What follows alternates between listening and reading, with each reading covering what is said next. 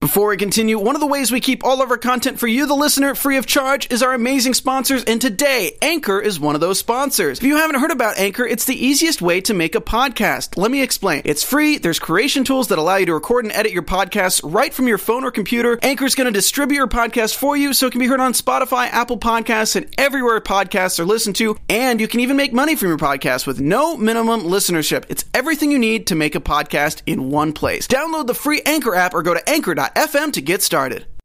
WWE held their first ever live show in Australia. This is your Super Showdown after show.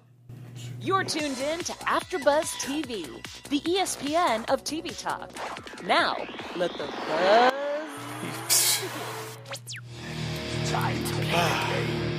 All right, guys, what is up? Welcome to the after show here today. I am super excited to be back, first of all, and be joined back again with my lovely, can I use that word? Handsome, lovely gentleman. I don't know what word should I use since you guys are dudes? George and Steve. Okay, with my dudes? No, that sounds wrong. We can't be lovely and handsome people. I think that's okay. All right, this was a terrible intro. Sorry, guys. Does that mean I can't call you handsome? I can be handsome. Okay. All right, then guys. I can be lovely. This got off to a terrible start, but we have lots to talk about in a sort of way. There is so much going on right now in the world of wrestling, so many events to start with, and I kind of feel like this show, Super Showdown, is one of the ones heading into so many other upcoming shows, Crown Jewel, Evolution, Survivor Series. We're just going to be back to back to back here, but first and foremost, let's just kind of kick off with sort of like a basic thought overview of the show, maybe.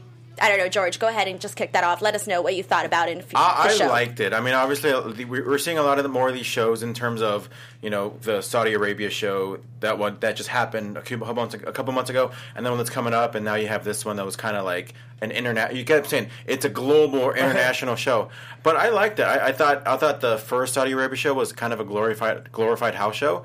I thought this felt more of an actual pay-per-view than a glorified house show. It was very solid. I think the match card overall, very good quality matches overall. But now, what I want to know was, this was a little bit that we were talking about, Steve, is that does it kind of hurt us here, for us folks here in the U.S. that didn't stay up to watch the show? Because I know this aired, 2 a.m. Saturday for our time. Yeah. Does it hurt that for us? That's not what hurt this show for me. What hurt this show for me was, not to say it was a glorified house show, because we had pay-per-view matchups that had house show finishes. I think would be the best way to describe it. All the pay-per-view matchups had house show finishes, except for one, and we'll get to that. And then a lot of them were just house show matches with house show finishes, where you're like, oh, that's what you would have expected to happen. Everyone's going to go home happy. 70,000 people got to go home happy, so you can't complain that much. It was 4 hours. We all watched it. So, who are we to say it wasn't the greatest thing ever? I don't think the time, though, has really much to do with it, because in this network era, if this was live on pay-per-view, absolutely. But the fact that you can pretty much go to sleep, wake up and watch it at your own time, I think that's how the network has changed in terms of how you view a WWE event. I don't know about you guys. I kind of sort of just missed out on the live tweeting aspect for me, because I love to live tweet and get everyone's opinions as the show is going. Yeah. Obviously, that's not going to happen if the show is on at 2 a.m. and then I watch it later on a Sunday. But obviously, some of the words that you guys were both mentioning, which was house show. We kept feeling that maybe this was a, like you said, glorified house show, kind of like what we said with the Saudi Arabia show. But here's the reason why necessarily we would never, ever, ever have, or maybe we would, okay, Triple H and The Undertaker for the last time on the show today. Obviously, they're not going to have their last match at a house show. No, they're going to have it here at the Super Showdown. So I want to know, what were your guys' thoughts overall on the main event for tonight? Obviously, one of the match that everyone was there to see. Steve, we'll start with you. This match was a spectacle. It was something you couldn't see anywhere else. Something... If you had asked anyone months ago if it would ever happen, like if you had asked anyone before WrestleMania if this match would have ever happened at all, I think the answer wouldn't have been yes. It would, so on the attraction front, I think it was good. On the match front, I mean, Undertaker is. I mean this with all due respect. Undertaker was kind of showing his age in this match. So was Triple H, but Triple H, and it was one of those things cardio-wise that I was looking at this match and I was like, wow, there's really no substitute for just working a couple hundred dates a year, cardio-wise. Like, there's very little else that can substitute for that. Like, very early on in the match, they both looked like they were sucking wind, like they were both really blown up, that they had to rely a lot on gimmicks and, like, running around the building and, like, having their second there. That said, these characters have been built up for a very, very long time, and I really, really enjoyed watching them clash in this new story, which is bragging rights well after the fact. It was a little slower paced, I think. I like that you touched base on the fact that The Undertaker was unfortunately showing his age, but we all kind of saw that coming, maybe expected it. You know, The Undertaker has been in the WWE for 20 plus years, guys. So obviously he's not going to be moving the way he was at the start or even at the peak of his career. But given that you mentioned also about Triple H kind of showing his age too, I think given if he was there with a different opponent, maybe it wouldn't have been as noticeable as it was with The Undertaker. But I don't know, George, what were your thoughts? It's funny that you, like, I just had a match like 10 days ago, and if you watch the match, I did nothing. Like, I didn't do like a quarter of the stuff or a tenth of the stuff, but at the end of the match, I was huffing and puffing, and it's just, I remember, but I mean, I wasn't blown up, but I was just like, man, I am tired. Like, but this is awesome. Like, I want to keep doing this, but it's like I'm just tired. So that, like, for people to say like, oh, well, you know, at their age, this and that, I'm like, dude, that's incredible. Whatever it is that they end up doing, even if they're, you know, 10 steps behind of what they were, you know, 20 years ago, like, whatever they're doing now, it's still, like, insane. As far as the actual match, I compare this match to Mania 31, Sting versus Triple H, where it was more of a visual spectacle with some pretty cool interference. You know, because you had Shawn Michaels, you had Kane, you know, Demon Kane. I'm like, dude, you had the mayor of, like, Knox County. County? Yeah. I don't know. Whatever. A little pressed for time, or I would get into that. Sure. But yeah, I mean, I was like, dude, and that's pretty cool. And the fact that seeing Shawn Michaels take so many bumps, like, dude, what are you doing? You don't have to take that many bumps, but I guess maybe he's just getting his body ready, blah, blah, whatever. But I thought it was good, you know? I thought, I mean, granted, I think by nature, people are going to compare their match from Mania 27, Mania 28, nowhere near those. Like, but that's not fair, because I think that's probably not what they were going for. That's apples and oranges. I think this is a different... Both characters are on a different chapter from where those characters were at WrestleMania 27. Exactly. And they told a different story. Like, I'm the physical component of the story, and I'm honestly... I don't even want to say I'm bummed so much as just... It was a realization I had, which is... You know, Triple H and The Undertaker are professional athletes to the point that when they're at the gym leading up to a match in front of 70,000 people, they're doing everything they can to get their wind up. And even so, this is the best they've done within the cardio. And I think it speaks more to just how ridiculously physical you have to be to do this. That at a certain point, like, if you're not in the best of shape, it kind of shows. And it only showed a little, and it didn't affect the match. If anything, it enhanced the match, because part of the match was that these are old dogs. And I think it was just, again, whatever it is that they were trying to go for. It was... Essentially, wrestling is many, many, many things. Many, many things. It's what's the word I'm looking for? Infomercial. It's you know, the product. It's a movie. It's all these things. This match, I feel like, was sole intent purposes was to build toward the tag match, the rumored tag match that's happening probably at Crown Jewel. And I think for whatever it was meant to do, I thought it was great. Yeah, I'm glad you mentioned that. Really quick, though, I kind of want to circle back to what you said about, who did you say, Triple H or Shawn Michaels? No, Shawn Michaels taking a lot of bumps. I also wanted to point out that Triple H was bumping like crazy for The Undertaker. And I also wanted to mention that I felt that Kane kind of got flown out to Australia just to take that table bump as well. Because, you know, obviously, you know, The Undertaker probably can't take it as well now. But I have a theory that Kane has a Gorilla Monsoon contract, which is you just have a job here forever. We'll fly out to Australia, we'll use your character, we'll get you on TV while you're running for mayor of Knox County. Like, we'll help, like, just very much like you've been so loyal to us for so long, you have a job until you die. Right. That, like, the Gorilla Monsoon contract, if you will. So I don't know. I think that's how they see Glenn Jacobs. But yes, I totally agree that you pointed that out, George, about this leading up to the tag match for Crown Jewel, as we saw afterwards with the turn at the end with The Undertaker and Kane attacking Triple H and Shawn Michaels. So, yeah, that's definitely what we're most likely going to be seeing at Crown Jewel. It hasn't been announced just yet, but I think we're definitely leaning towards that. But now let's go ahead and move on to the Shield, who defeated Ziggler, McIntyre, and Braun Strowman. What did you guys think about this match overall? Steve, we'll start with you. This match was also as expected. This was a really big house show match, and this will be the first time, this won't be the first time I say house show, but it's very much a 3-on-3 survival. Stakes were there, the intro was fun, but at the end of the day, this is a 3-on-3 tag match with no real stakes.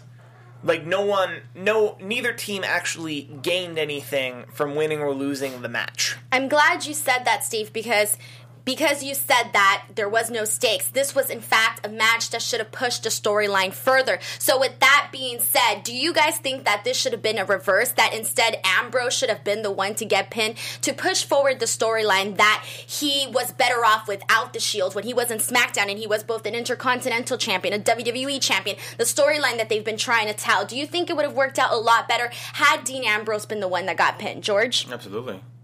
I think, honestly, I'm really, really liking whatever it is that they're doing in terms of, being in, and it's one of those things where watching it on Raw, where you saw Roman with his belt, with Rollins with his belt, well, y'all thought it. Yeah. We all thought the same thing, and we were like, oh, cool, they actually went there. At least that's how I saw it. I was like, because you kind of saw, Ambrose just looked a little weird, and I'm really liking what they're doing, so I thought it would have furthered the story, absolutely. But in terms of the actual match, and you guys are going to love this one,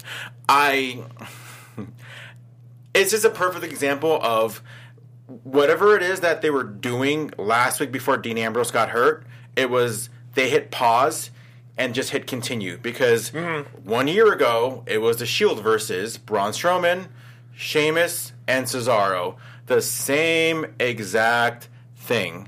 But I feel like whatever it is that they were doing last year, and I think maybe that's one of the reasons why maybe Roman didn't get the belt until Ambrose got back, because that wasn't the story they were trying to tell until now. So, match quality, that's always going to be a good match. Nobody's complaining about the match itself. To me, it's it's cool. I'm more interested in the Shield themselves as opposed to all right, well, which team you're going to do now, because we saw the same matches last year.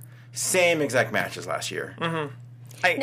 Do you think that maybe WWE could work a lot better on do you feel that sometimes they rush certain storylines? So, let's say they want Ambrose to turn on the Shield. Do you think that maybe instead of making it happen so fast, they push it a little longer, make it a little bit further, make it last a little longer? I think they had a checklist of stuff they wanted to do when they reunited the Shield. And I believe the first time or the second time? Either time. Mm-hmm. They had a checklist. They kind of sort of reunited the Shield a year ago, and then it fell apart for extenuating circumstances. Well, Ambrose got hurt, but then also the one match that could have happened, that was a Roman thing. Oh yeah. That was TLC. The TLC match where they had to change so much due to an airborne illness. Oh yeah.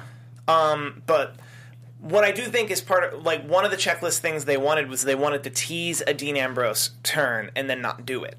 And then they probably want to tease a Seth Rollins feels like he's better than Roman Reigns turn and then not do it. And then tease a Roman Reigns feeling like he's better than the Shield and then not do it. And then pick which one they want. I think they have a checklist, and then this Dean Ambrose business is one of the checklists. A big tag match is one of the checklists. A Survivor Series match is one of the checklists.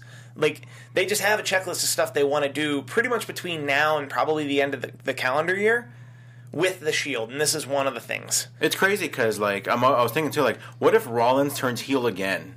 And then the whole story is dude, you didn't think I was going to do it again? How stupid are you to think that I was capable of doing it once?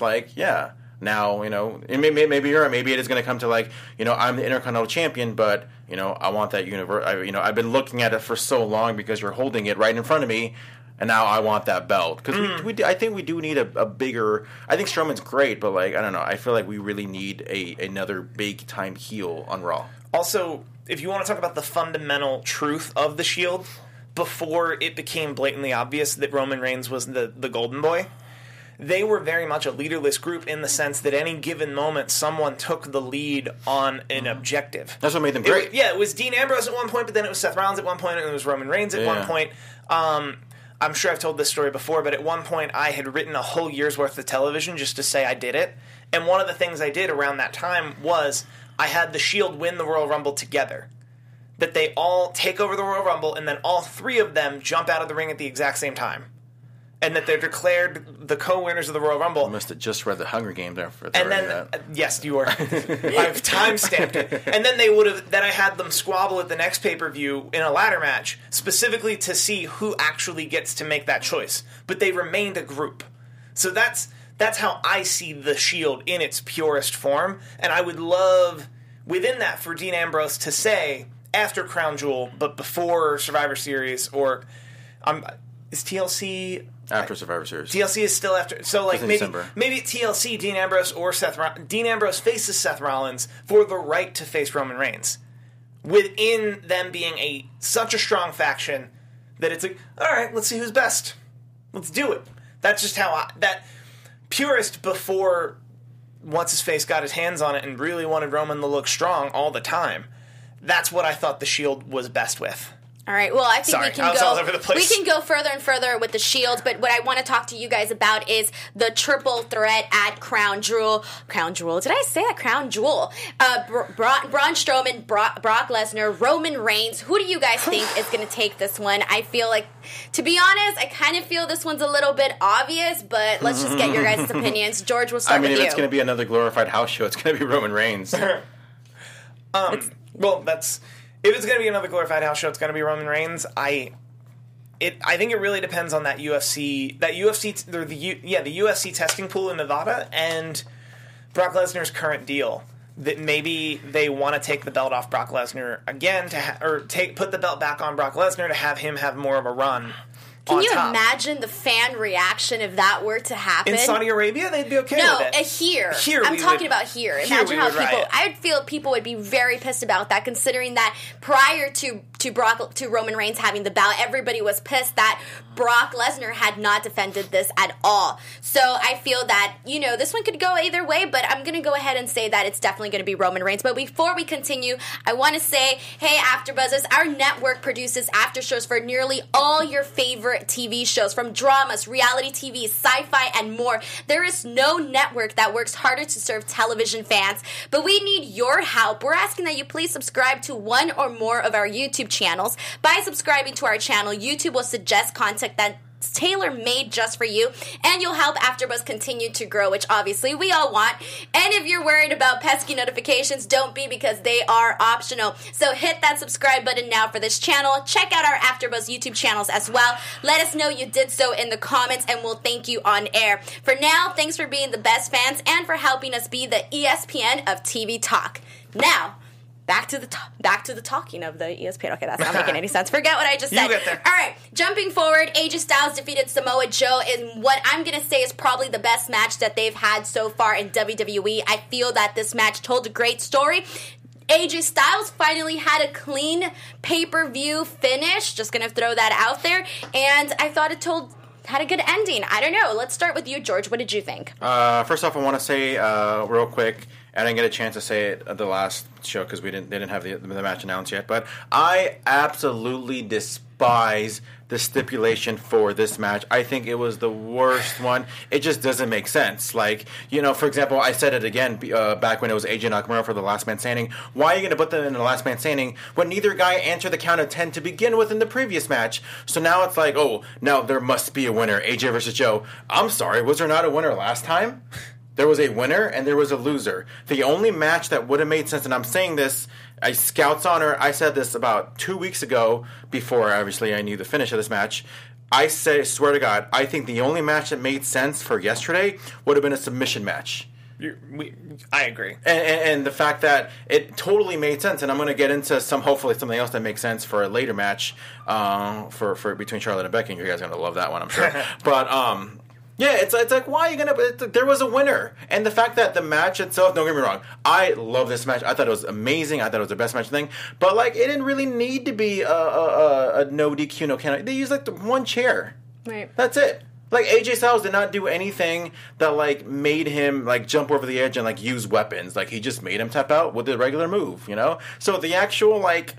nitpicking, but overall, I still thought it was a fantastic match. But just, I need to say about that stipulation, I think it was the stupidest stipulation to have that after last month's match. Steve? I thought this match was fantastic. These two can go, and they went on such a huge stage. I think this was kind of a house show finish, though, in the sense that AJ won. It was... I don't know, I guess because he hadn't won definitively before then, it kind of counts as a pay-per-view finish. But he beat him. He beat him clean. Not his fault. The ref didn't see it. Yeah, I'm with you. Okay, but I do think this match was great. I always have issues when they get too into the rules, where they're like it's no DQ, no count out, but falls won't count anywhere except in places where the water in the toilets go the other direction, and like the second you get too into the rules, I have trouble suspending my disbelief. Where it's like you can do anything at all but pin him in the ring. So now one of the things that we find out later on in the show is that we are going to be seeing Daniel Bryan versus AJ Styles at Crown Jewel. I'm super stoked about this. How do you guys feel about it? I mean, hopefully it turns out great, and this is going to be weird to say again. I'm going to get so hated for this.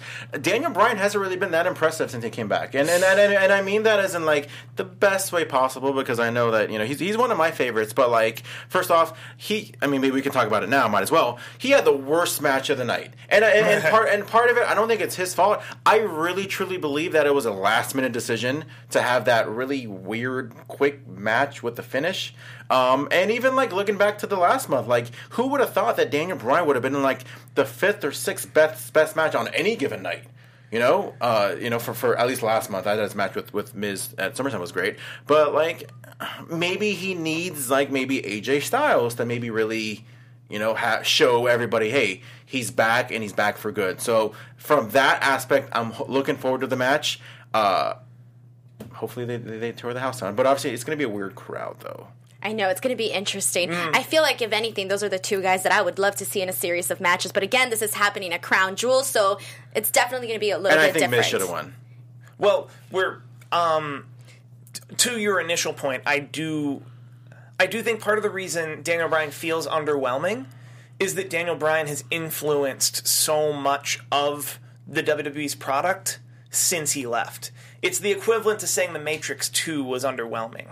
I thought Matrix 2 was awesome. But compared to all the movies that it was competing against, it wasn't as good as them. And it wasn't ultimately The Matrix's fault. They were still a movie, they were still a movie on par with the first movie. It's just they rose the tide so high that they had to compete on a higher level. That's how I kind of feel about Daniel Bryan in the ring right now, that he hasn't changed at all. If anything, he's ramped it up a lot more. It's AJ Styles wasn't there 5 years ago. Seth Rollins and Dean Ambrose weren't really there. Chris Jericho didn't really change his stuff up. Like, Chris Jericho didn't really change it. Like, plenty of examples of people that, like, there wasn't a cruiserweight division yet. Like, Daniel Bryan really influenced the product. Before we continue, one of the ways we keep all these shows for you free is by our amazing sponsors, and today Spotify is one of our sponsors. On Spotify, you can listen to all of your favorite artists and podcasts in one place for free. You don't even need a premium account. Spotify has a huge catalog of podcasts on every topic, including the one you're listening to right now. On Spotify, you can follow your favorite podcasts so you don't miss an episode. Premium users can even download episodes to listen to offline wherever they are, and you can easily share what you're listening to with all your friends and following on Instagram. If you haven't done so already, be sure to download the Spotify app and search for AfterBuzz TV on Spotify, or browse podcasts in the Your Library tab. Also, make sure you follow us so you never miss an episode of AfterBuzz TV. If anything, it's just totally wishful thinking. I would love for Daniel Bryan to be in the Cruiserweight division. It would never happen. Never happen. But just imagine the match quality. There we can really see Daniel Bryan, like, really, really, like, have great matches with people. Because, like, and even if you think about it, his first match is back. Big Cass. Nothing against Big Cass, but let's be real. You know, then it was against, who was after Big Cass? Didn't he go to The Miz afterwards? After the Cast? Big Cass and The Miz. Was it Andrade Almas? That was never a pay-per-view match. Someone leave that in the chat. Clearly, we're having a... forget. George, you're supposed to remember this. Dude, this is your role here. Big Cass twice. We're All right, well, skipping while we topic think about that, 4. hold on. We want to go back to Samoa Joe, guys, because Samoa Joe has also been very impressive here in his he's been impressive since like day one that I've first heard of Samoa Joe. But first and foremost, do you guys think that he is going to become WWE champion anytime soon, or did his ship sail after the series with AJ Styles? Steve, we'll start with you.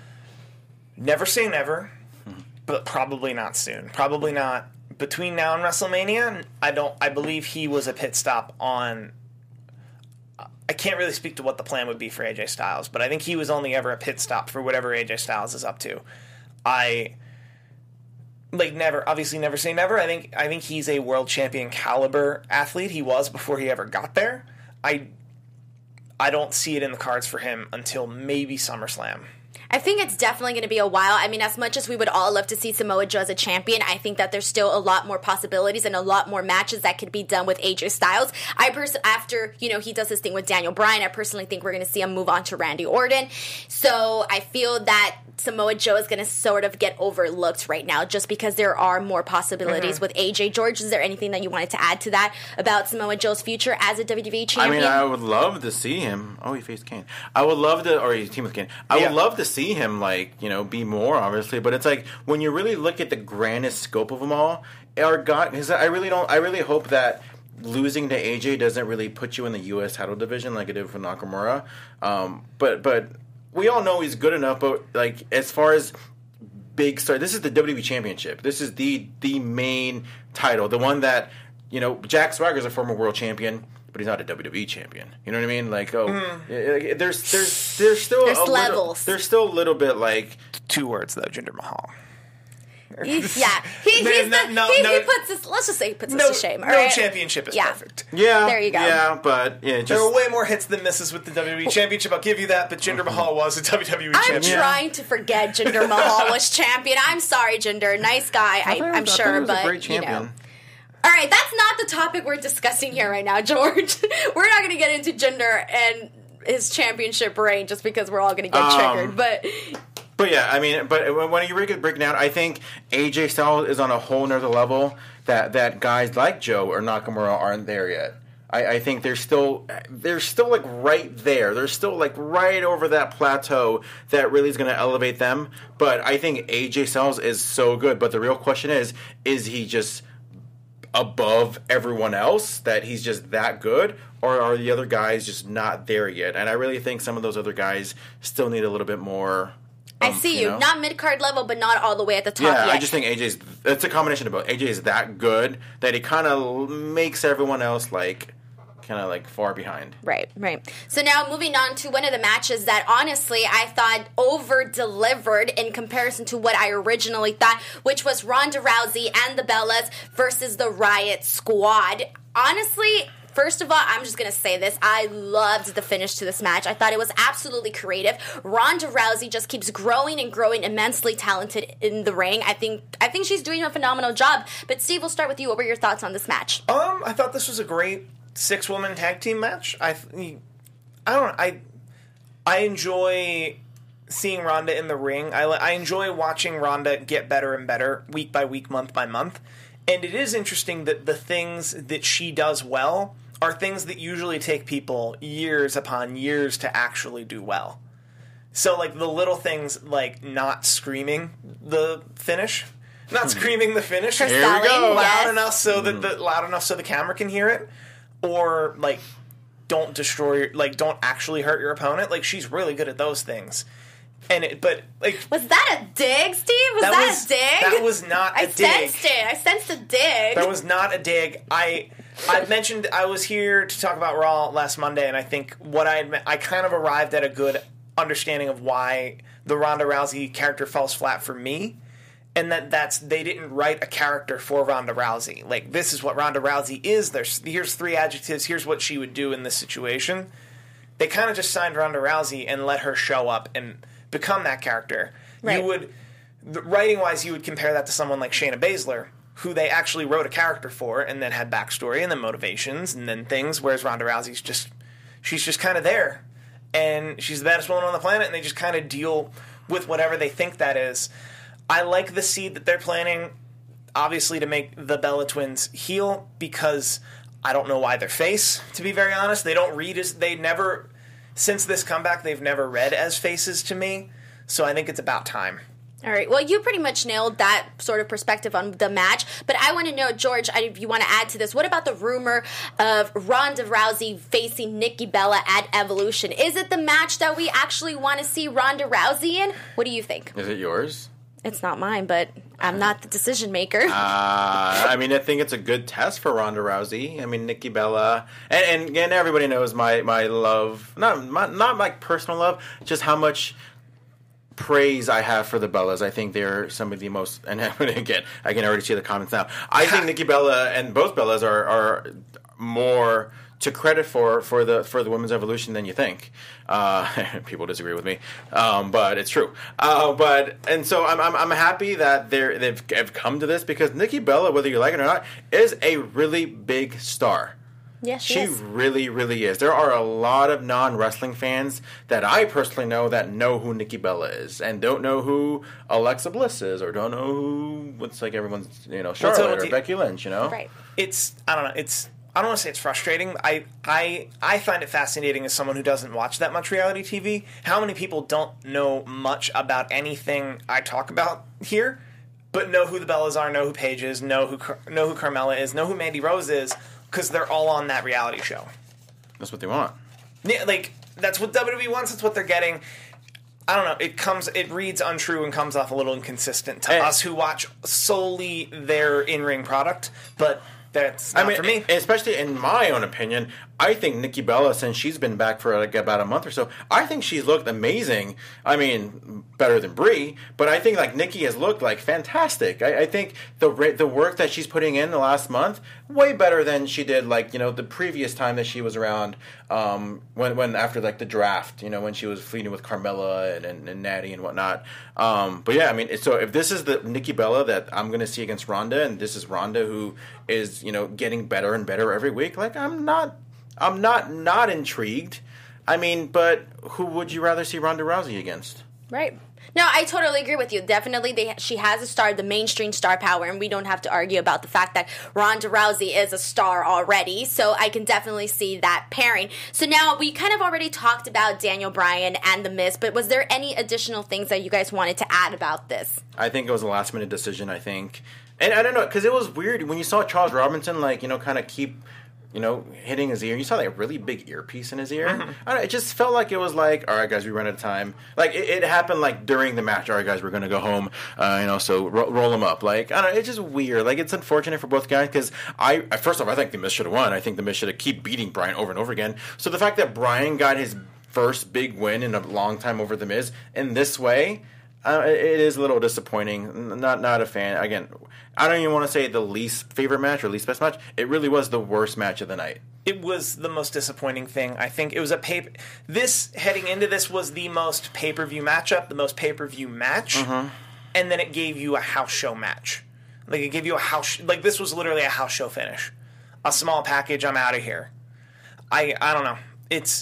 We'll be excited to see Daniel Bryan. We'll be excited to see Daniel Bryan fight for the title. This was interesting. It's a good way to allow us to come back to the Daniel Bryan Miz stuff. But right. We surely can't talk about it more than the match actually was. I think the interesting part about this, the quick roll up and all that, is that New Japan does this to kind of teach their fans, like, hey, just because it's a main event or main event status, the match can. It doesn't have to go 30 minutes, et cetera, but because this is not something we see very often in WWE, it almost seems sort of like a botch or an error, or like you said, George, like, what was going on? Was this a quick thought? Who knows what happened there? If that's the case, then I totally disagree with it, because, like, if that's how New Japan does it, that's what I watch New Japan for. I don't watch WWE for New Japan stuff. I watch WWE for WWE stuff. This doesn't fit the WWE style at all. All right. Well, moving on, we're going to go ahead and go into the tag team match with John Cena, Bobby Lashley, who defeated Elias and Kevin Owens. And I know we kind of want to talk, can we just say this? What is up with John Cena's hair? I know that's so terrible. Who wants to start? This is a fun topic. Well, I'll ask everyone here. Do you think it was for hymns, some type of replacement, or a hairpiece? No, it looked so unnatural, I thought it was a hairpiece. Yeah, you think so? I think we're just so used to seeing his hair short that it's like, wait, it's kind of longer now. I don't know, it looked super unnatural. Randy Orton did this like 2 or 3 months ago. Yeah, we were all very, very confused. I never thought I'd be talking so much about men's hair while talking about an actual sporting, like, within reason, an actual sporting event, but like, we'll talk about the Shawn Michaels stuff later, but I don't know, John Cena's hair was weird. But doesn't it feel like it sort of takes away from... He doesn't look like a star to me. He doesn't look like John Cena, the face of the company. He looks like a dad. Yeah, like, I'm honestly, sorry. I mean, this is going to sound really bad, but he looked like a 40-year-old wrestler. He looked like a dad. And the best thing, I mean, what made John Cena great, I mean, one of the things that made him great is, like, he really never aged. You look at how he looked against Kurt Angle from his first, like, aside from the little thing. Like, he really looks the same. Right. But so now it's like, dude, you kind of, Although, what's up, dude? In his defense, if you look at his first title match against, oddly enough, John Bradshaw Layfield, who has a similar haircut. Similar is the same. His hair was actually this long. There was a weird moment around 04 or 05 where all the young guys like John Cena and Randy Orton had long hair, like had a full head of hair, and then at a certain point, they all buzzed it down to nothingness. I don't know. I pay a lot of attention to hair. It's a thing. Yeah, I'm sorry. It has to... Shave it off. There's certain people here that we want to see with hair and certain people we want to see with no hair, all right? It just happens to be that way. Is there anything that you guys wanted to add about this? One of the things that we should also probably touch base on really quickly is Bobby Lashley. Are we disappointed with what we're seeing him right now in the WWE? How do you guys feel? Not him personally. I think he's a great performer who can do a lot with very little, as has been shown since they've brought him back, which at best has felt like a holding pattern. It felt like someone somewhere wanted to sign Bobby Lashley, and that someone somewhere didn't actually have a plan for what to do with Bobby Lashley. So he's just kind of there. I mean, maybe Crown Jewel is going to be a King of the Ring style tournament, and maybe he's going to win that, and maybe that's actually going to catapult him to some type of legitimate merit-based competitor.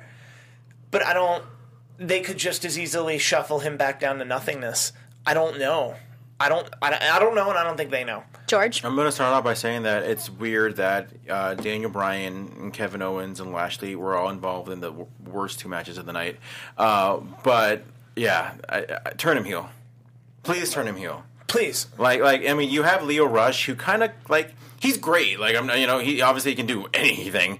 But, like, he already kind of has this little cocky persona. It's, like, kind of transfer it together. Like, I think they'd be great as heels. Like, both Leo, like, isn't it Leo, like, a face on Raw, but a heel on 205 Live? Something like that. Yeah, it's like, dude, turn them both heel. I've long held a belief you can have a face wrestler and then a heel manager. And especially this would have been a perfect opportunity for Leo Rush to be the face, go out there, get heat. And then Bobby Lashley to come out and be like, "No, man, be cool." Yeah, and like especially like because Lashley was great as a heel in TNA, and like his mic skills has always been kind of lacking. I don't think he's ever gonna be exactly where they want him to be in terms of mic skills. Enter Leo Rush, perfect. So in closing, every good quality Bobby Lashley had, he left it an Impact. Moving on. All right, I don't think it's his fault, but yeah. Moving on to Charlotte and Becky Lynch. Charlotte won by DQ. What did you guys think about this finish? Are you guys happy? Are you not happy? I personally think that they need to find a different way to move a story forward without a DQ. George, we're going to start with you because I feel this energy ready to explode. I love the finish, and I'm going to tell you why. Oof. Because it's going to go into what I hopefully think's a stipulation that makes sense. Okay, so you have their last blah, blah, blah. So now you had this match. Becky used the belt to hit Charlotte, causing the DQ, you know? They already announced their rematch on SmackDown. It's a match, but it's like if Becky uses the belt, she's going to get DQ'd and lose the belt. I'm thinking somehow Charlotte might be DQ'd for maybe using the belt. So therefore, what are you going to do to make sure the belt is out of the equation? Evolution, Charlotte versus Becky, ladder match.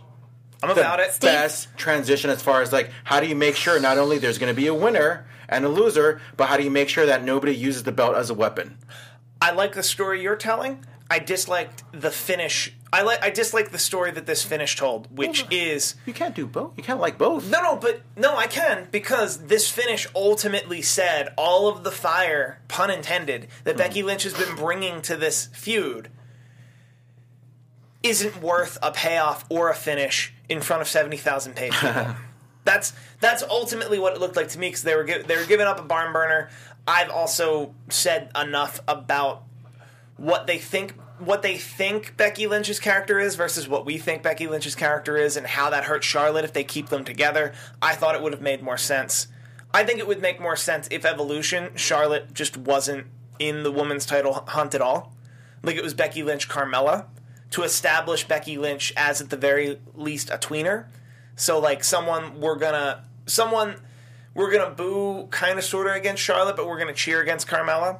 So establish that Becky Lynch can be both, and then get Charlotte Flair away from it. They're not going to do that apparently. These two are just going to fight forever, and I think that was part of the problem for me with this finish. And I'm going to get to say it 4 more times. This was a house show finish. But you can't like my finish and then like the ladder match because the ladder match idea was a result of the finish. If that wasn't the finish, then I would never have mentioned the ladder match, though. Then let me rephrase that. I liked the story you told. I would prefer there would have been a finish on this match at Super Showdown, like a definitive finish where Becky Lynch wins and Charlotte has to go to the bottom of the pile.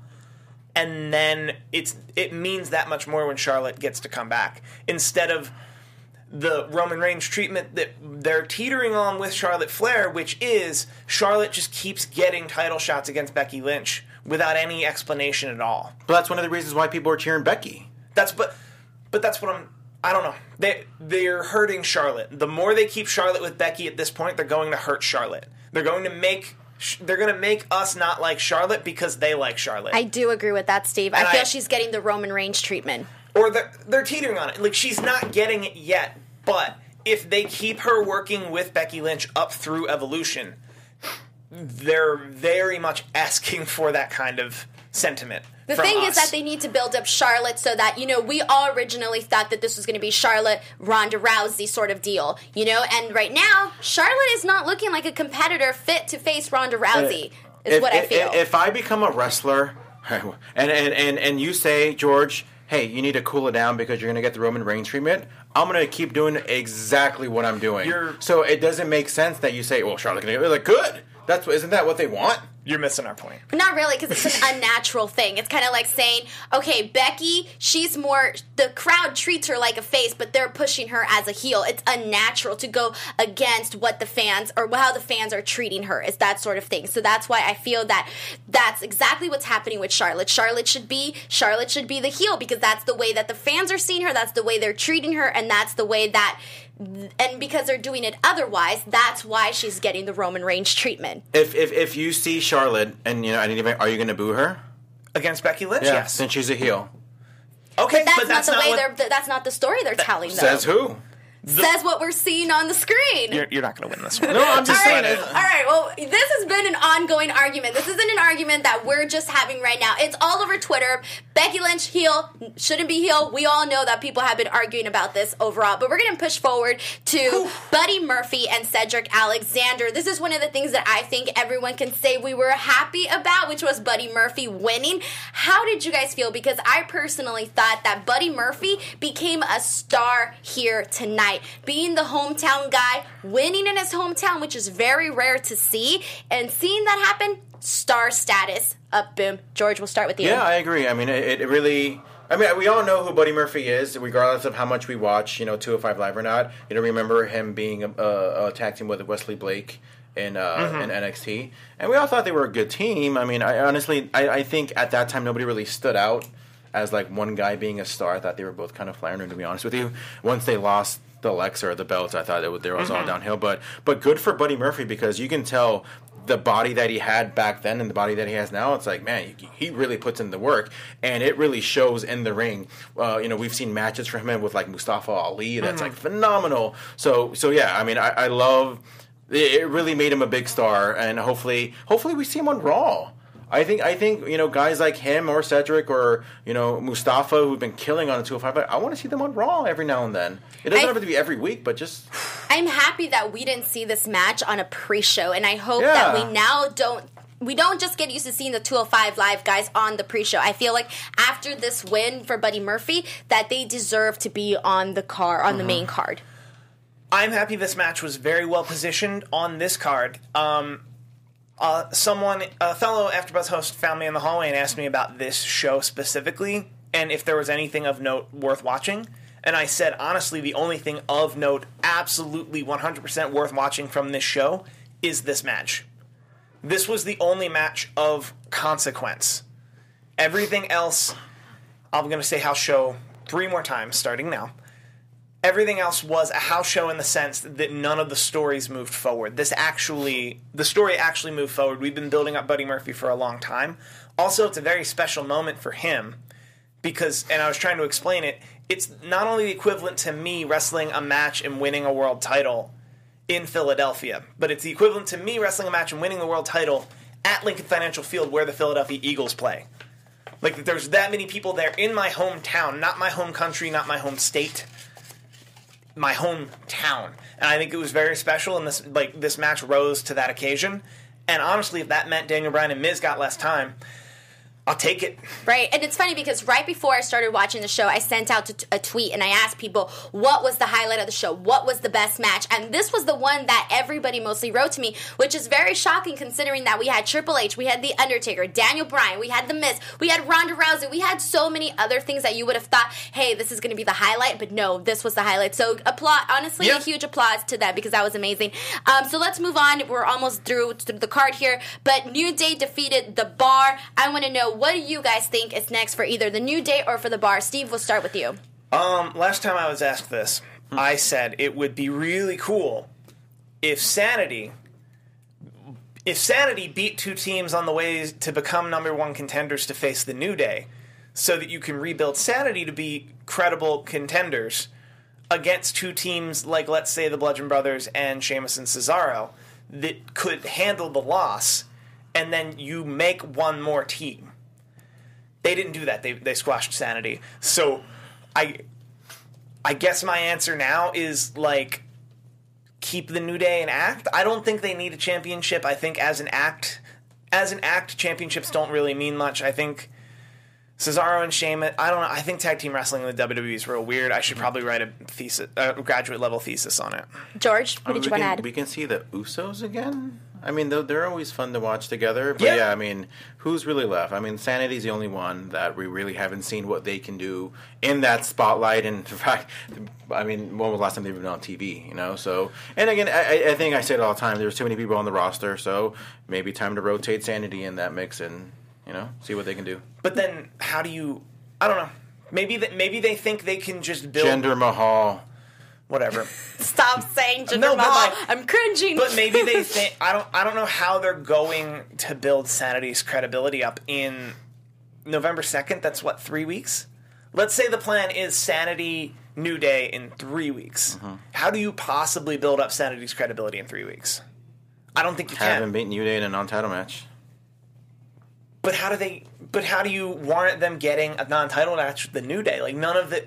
I don't know. It's really difficult to book in this 50-50 booking world, but it's really harder for a team like Sanity that should dominate in the ring, but be in the ring less. So really quickly, I just want to add that we talked about the New Day, but also the Bar. I kind of feel that if they're not going to be champions, they don't have to break them up as a team, but both guys can start having more singles matches and, kind of reunite every now and then.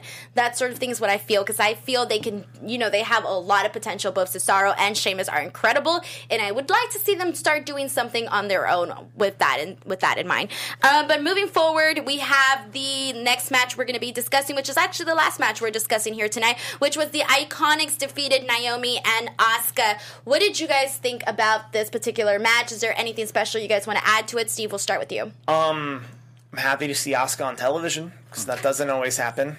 which is interesting. I'm happy they didn't do the thing that I think WWE 10 years ago even would have done, which is the Iconics would have come out to Melbourne, and then they would have just, like, the television product would have ignored that the Iconics are from Melbourne and everyone likes them. They would have just been like, no, the Iconics are bad people. Everywhere, always play to the TV crowd. It's like when Shawn Michaels comes out on a Raw in Canada and everyone boos him and they just ignore it. They just pipe it through like, nope, TV audience, Shawn Michaels a face, it's what we do. I do like that they had that layer of realism here.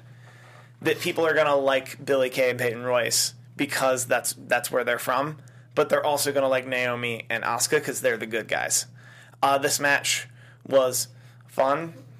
Nothing spectacular. It was everything you could have expected from these four. George, want to add anything? I mean, it just seems like they're building more and more for a women's tag team championship. You had Renee kind of go over a lot, like, oh, I'm loving Asuka and Naomi as a team, but really pushing them as a team. I personally think a women's tag team championship is a bad idea. I do not want it, not yet at least. I want to see a women's secondary championship. I think that would be more beneficial for the evolution of women. But I mean, it was good. I mean, I'm a big fan of the Iconics, especially when they're on the microphone. I love hearing them talk. Not even, maybe it's because of the accent, but they're just like, oh, it's good, it's good. I don't know. I just something about the way they talk and just they really, really love being that character, and it really like the same way you see like you love watching the New Day on TV. I love watching the Iconics be on TV because they're having fun, and when they're having fun, we like to watch that kind of stuff. Right. No, and I'm glad that you mentioned about the rumors about the women's tag team titles. I think that they definitely have an amount of women to be able to do that. But then again, I don't want to see Asuka and Naomi be a tag team. Why? Because I think they're better off separately. So if you're going to... I don't like the idea of pairing two guys that were singles and putting them together. If they're going to be a tag team, I want it to be like an actual tag team, which obviously... I mean, that's both men and women. Right. Of course. This is both men and women for me personally. I don't think WWE economically uses their television time properly to warrant two tag team divisions and two women's divisions. Yeah, is it going to be in both brands? Well, that's the problem. Yeah. That's honestly the problem. I think had they listened to me at WrestleMania when they gave the tag team titles to Braun Strowman and an 11-year-old boy... That's a perfect time to drop the Raw tag team titles, make one tag division, and now you would have room on another show for a women's tag division. Y'all should listen to me. All right, last question before we go. Do we want more stadiums like the ones we are having in stadium shows like the ones we are having in Australia and Saudi Arabia, or are they taking away from the grandest spectacle of them all, WrestleMania? George, what are your thoughts on that? I'm hit or miss because, man, seeing these shows are fantastic. But I as much as I agree with Steve in some ways, like as long as they're not like a glorified house show, which I don't think this was, like I'm all for it. Actually, you know what? I probably would not want to see a glorified house show or I'd rather see a glorified house show on these events because it just kind of it makes it more unique. That's like, oh, we're seeing a house show on the network from some other random country. Like I think that's cooler than trying to make this feel like a big deal. I don't know. The announce team kept trying to make it seem like it was WrestleMania, but you want to know how we know it wasn't WrestleMania?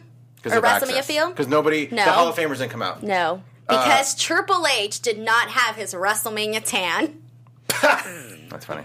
All right, I was expecting more laughs, guys. And Triple H won. All right, Steve, what were your thoughts about this? My thoughts on this is I have a grander plan of how, because the question really becomes how do you deal with the fact that you're all over the place, but that your television product probably shouldn't move while you're all over the place. I'm identifying that as the problem, that you have NXT UK, you want to be in Australia, you want to be in Saudi Arabia, but you don't, and you want to have people care that all those things are happening, but what you don't want are to necessarily move your product forward like less than once a month. I think the solution is you run all the house shows you could ever run everywhere you could ever run them, tape those house shows, and then run a weekly and or a monthly show that's essentially a clip show that you air whatever match you think. Whatever match plays into whoever you're talking about. Maybe you have someone come into a studio, give kind of a talking smack feel interview,